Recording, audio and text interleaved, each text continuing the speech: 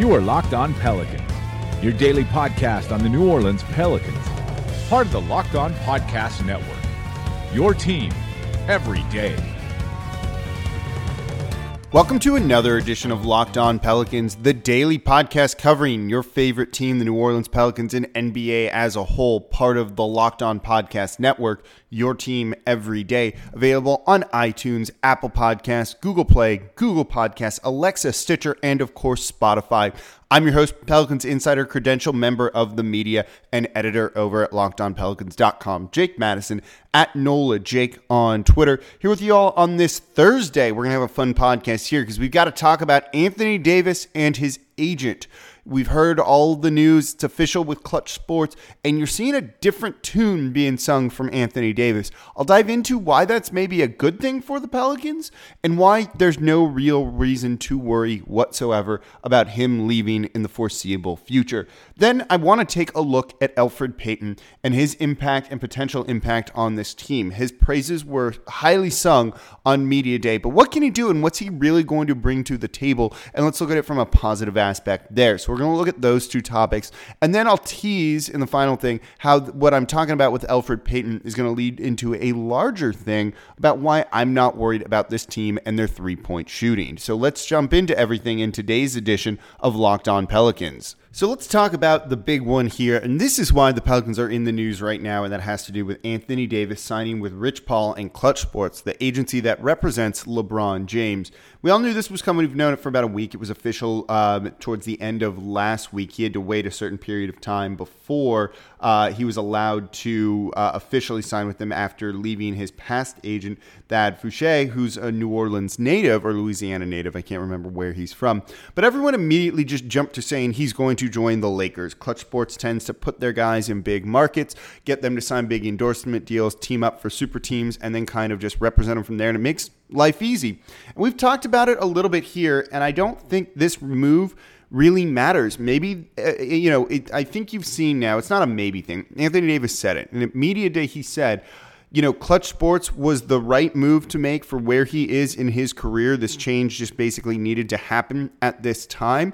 He's much more vocal about how good he is and how good he thinks he is and letting the world know about it than he really ever has been in the past. We were all talking about this on social media the past couple of days, and you've seen a number of things written about it, and it's true.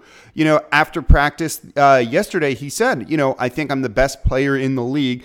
He went on to then say, I think I'm the most dominant player in the league. And you heard him at Media Day say that, most dominant player in the league. And you have to be willing to bet that that's coming from Clutch Sports in their marketing side of things, kind of positioning him as that type of player. And he's just kind of echoing it. And I would not be shocked if most dominant player becomes kind of a marketing, campaign thing built around him. So I think when you look at this move was more about giving him a bit more of an edge, not necessarily turning him into a villain, but loudmouth guys who kind of brag about themselves, different things like that, tend to do and sell better than players that don't, than the quiet guys, things like that. I think, it's why you look at LeBron James when he's asked at his Media Day, what does he have to do to earn the respect of Lakers fans? And everyone's just like, that's a dumb question because this is a guy who's gone to 8, 9 straight finals, whatever it is, has been the best player in the league for the past 10 plus years, is at worst the second best player of all time. He needs to earn people's respect. I don't think that's the type of aspect that or look that players want to have kind of about them. And Anthony Davis taking this kind of edgier thing maybe just kind of positions him more in that LeBron James way. And we all kind of love players like that. It's really as simple as that. So this is likely going to do with him trying to get a shoe, trying to get in Space Jam, which now probably seems like a certainty, than it does with him not wanting to play on the New Orleans Pelicans. And the way you've got to look at it is this. Before he can even opt out of his current deal, he's got this year and next year, 2 years. You then sign the designated player extension, which will make him the highest paid player in the NBA. Only the Pelicans can offer him that kind of money. If he wants his money, it's got to be here in New Orleans. If he signs that deal, you cannot be traded for 1 year. That's 3 more years minimum if he wants to get that contract. If the Pelicans trade him right now, he doesn't get that huge other deal. This is what DeMarcus Cousins lost by being traded from the the Sacramento Kings. So I think that's kind of the big thing here. He wants his money, so he's going to need to wait 3 years before he can ask out. So when you hear on radio, TV, what have you, that he wants out or people are predicting he wants out, cool, maybe he does, but he's still not stupid enough to necessarily give up that money. That might change, who knows, but certainly I think this is going to be a thing where he's here for 3 more years. Again, this is about other things, and I've said it on Twitter. I could negotiate the next deal for the Pelicans with him. I can't negotiate some of the other stuff. And no one's going to do it better than Rich Paul and Clutch Sports. And I think that's what this is about. Just kind of giving him that brand that he hasn't really had before. So again, really not much to see here when it comes to this. You know, you'd like him to maybe come out and say the things that Kyrie Irving just said after kind of flirting with the Knicks and all that smoke there, where he said, I want to see my jersey hung in the rafters. I would be stupid to leave this place given how good we are. But, he's not. He's saying he's here. He's just focusing on this. And there's literally just been no smoke about him wanting out. He kind of gave a shot at the Pelicans in the middle of last year, or the year before, I can't remember, when he basically said, I want to win. I've told you all, he's hyper aware of leaving a legacy. He wants to do all of that. So winning's the most important thing. As long as he's doing that, the market doesn't really matter. He is such a big name player now in the NBA that he's going to have the recognition wherever he is. It does not really matter if it's here in Los Angeles, in New York, or any other big city. He's going to get it no matter what because he's so damn good that everyone knows who he is, and he's out to make sure you know that by trying to prove that he's the most dominant player in the NBA. But you do that by your play on the court. So if you're a Pelicans fan, this is great because it means he's going to go out and he's going to hustle and he's going to play hard. And he's just going to be a goddamn beast the entire season because he feels like he's got a point to prove. If this gives him any kind of motivation, only a good thing. So we'll see if he truly can become, or if he already is, the most dominant player in the NBA. So there's drama going all around the league, and you want to know the one place that's covering it on a daily basis for you, has been doing it all summer? That's the Locked On NBA podcast. Get the local experts every Monday, bringing on the expert on that team, the Locked On podcast host of that team, to give you the insight from the ground level, the local angle on all of the biggest stories. Then the rest of the week, stick with Locked On NBA as we cover all the topics there. And of course, you guys know I host the Locked On NBA Wednesday edition alongside John Corrales, the guy from Boston. I got some revenge on him this past week, so make sure you listen to it. Make sure you listen throughout the season to Locked On NBA wherever you get your podcast from. So yesterday we talked about rebounding and what Julius Randle can bring to the team and how he's going to help increase the pace. But what about the other big addition to this team? And that, of course, is Elfrid Payton. So this is where things get a little bit more interesting. And this leads into something that maybe we'll focus on tomorrow's podcast. And we're going to see if I can do this transition well enough at my mid-season form when it comes to stringing things together like this. But Elfrid Payton was a guy who everyone spoke very highly of at Media Day. And this is a guy whose career hasn't quite gone like we would have expected necessarily, hasn't kind of been the star player that a lot were hoping he would be. So how does this addition, for a basically vet minimum deal, more or less, help this Pelicans team improve, and what's he going to bring to the table? Well, it starts with the transition play of the Pelicans, and let's take a look at some of the numbers here. So playing fast involves playing in transition. We talked about that. The majority of the Pelicans not the majority, a high percentage of the Pelicans offense comes from playing in transition. Last year, they played fifth most in transition. They ran the ball, basically got out and run 17.4% of the time. The top team was the Los Angeles Lakers, 19.5%. That was one. Pelicans were 5 at 17.4. The problem is they weren't very good at scoring in transition. They did it a lot. Don't get me wrong, they did it a lot, but when you look at it in terms of, say, points per play, they were the 1, 2, 3, 4, 5, 6, 7, 8, 9, 10, 11th. There we go. So they finished 19th in terms of points per play when it came to scoring in transition. For all that they do it, they're below average at it. And if you want to look at them in terms of percentile when it comes to the NBA.com stat site, which makes it a little bit easier to see, they ranked in the 34.5th percentile. So not good, not nearly above average. But one of the reasons they had such a good offense is that points per play is going to basically be higher than any other type of offense that you run. So even though they're not that great or not efficient at playing in transition, they're doing it so damn much that it kind of makes up for not doing it particularly well. So anything they can do to score better in transition, given the amount that they do, is only going to make this offense even scarier. Enter Elfrid Payton. So the Pelicans played 17.4% in transition last year. Elfrid Payton was over 19%. So a lot of his offense comes in transition where he can score at the rim. He's not a great shooter all around, but it was something that Alvin Gentry said at Media Day that he, according to the numbers, Elfrid Payton was second best at scoring at the basket behind Russell Westbrook. So I pulled some of it. Now this, you've got to account for sample size, and there's different ways you can kind of spin this stuff.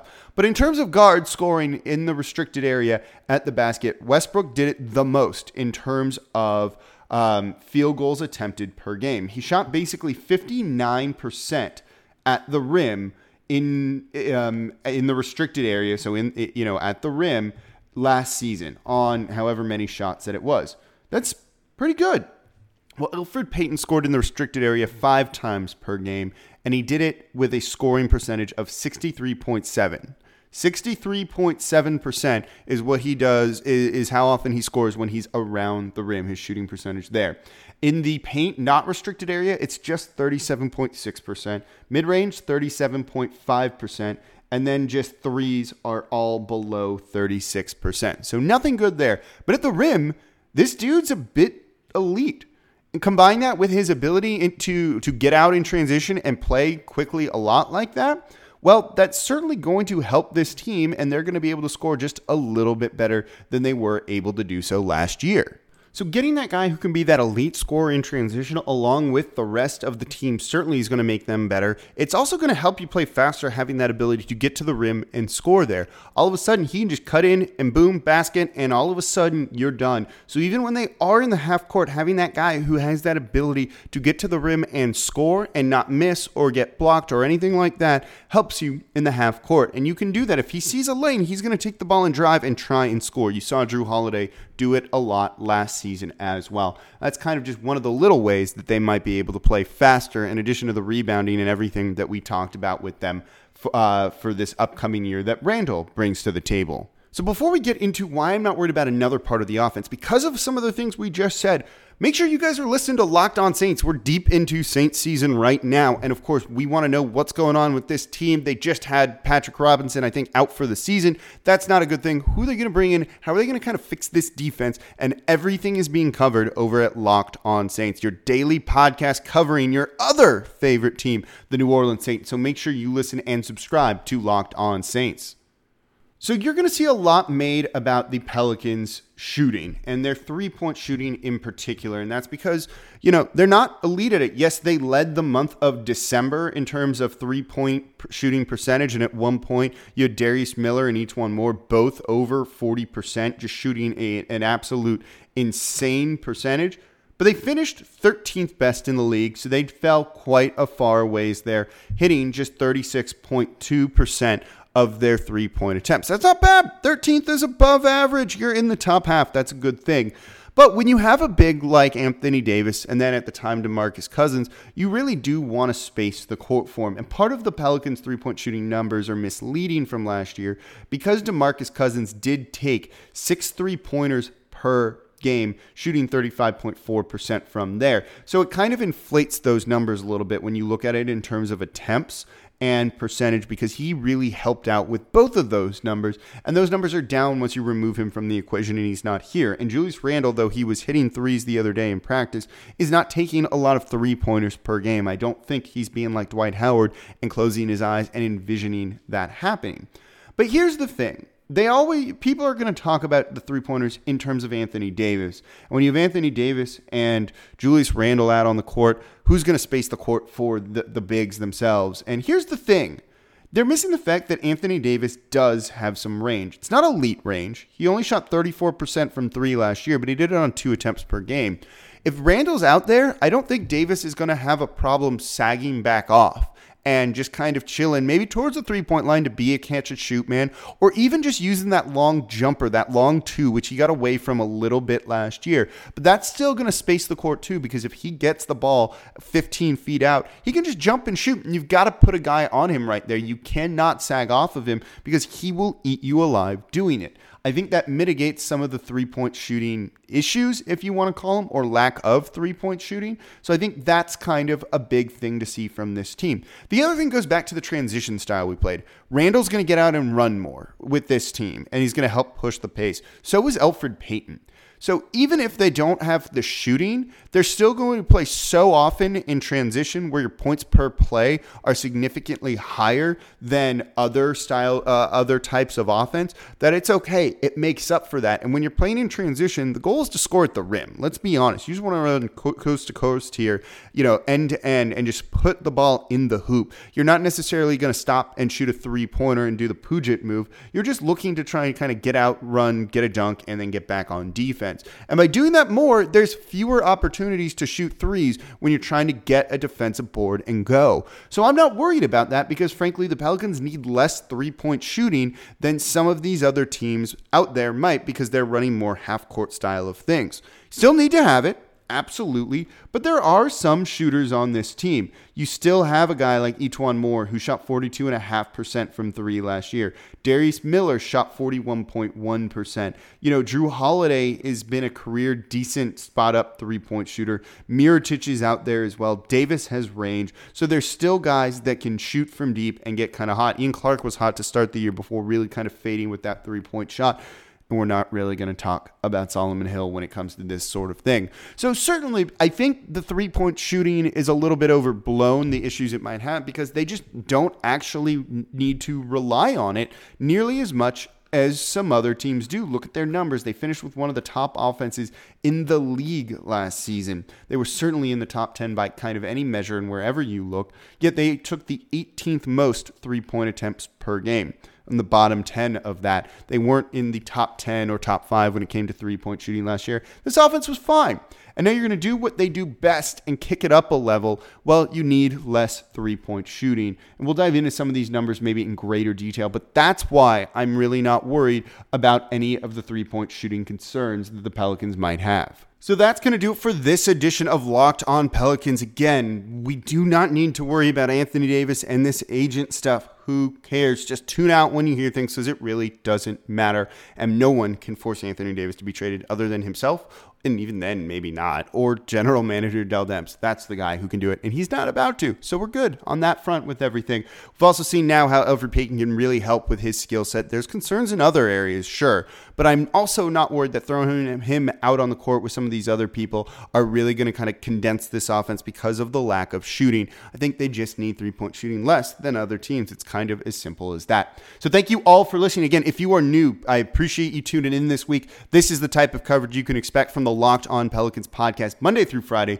the only daily podcast coming to you about your favorite team like this, giving you the depth and insight that you want to know to make you a smarter basketball fan. And if you have been listening for a while, share it with your friends. The season's starting. Let's build a good base for all of this. It's going to be a very, very fun year. So thank you all for listening. As always, I'm your host, Jake Madison, at NolaJake on Twitter. And I'll be back with you all tomorrow, potentially, I'm not sure yet, with a special guest, so we'll see. So thank you all for listening.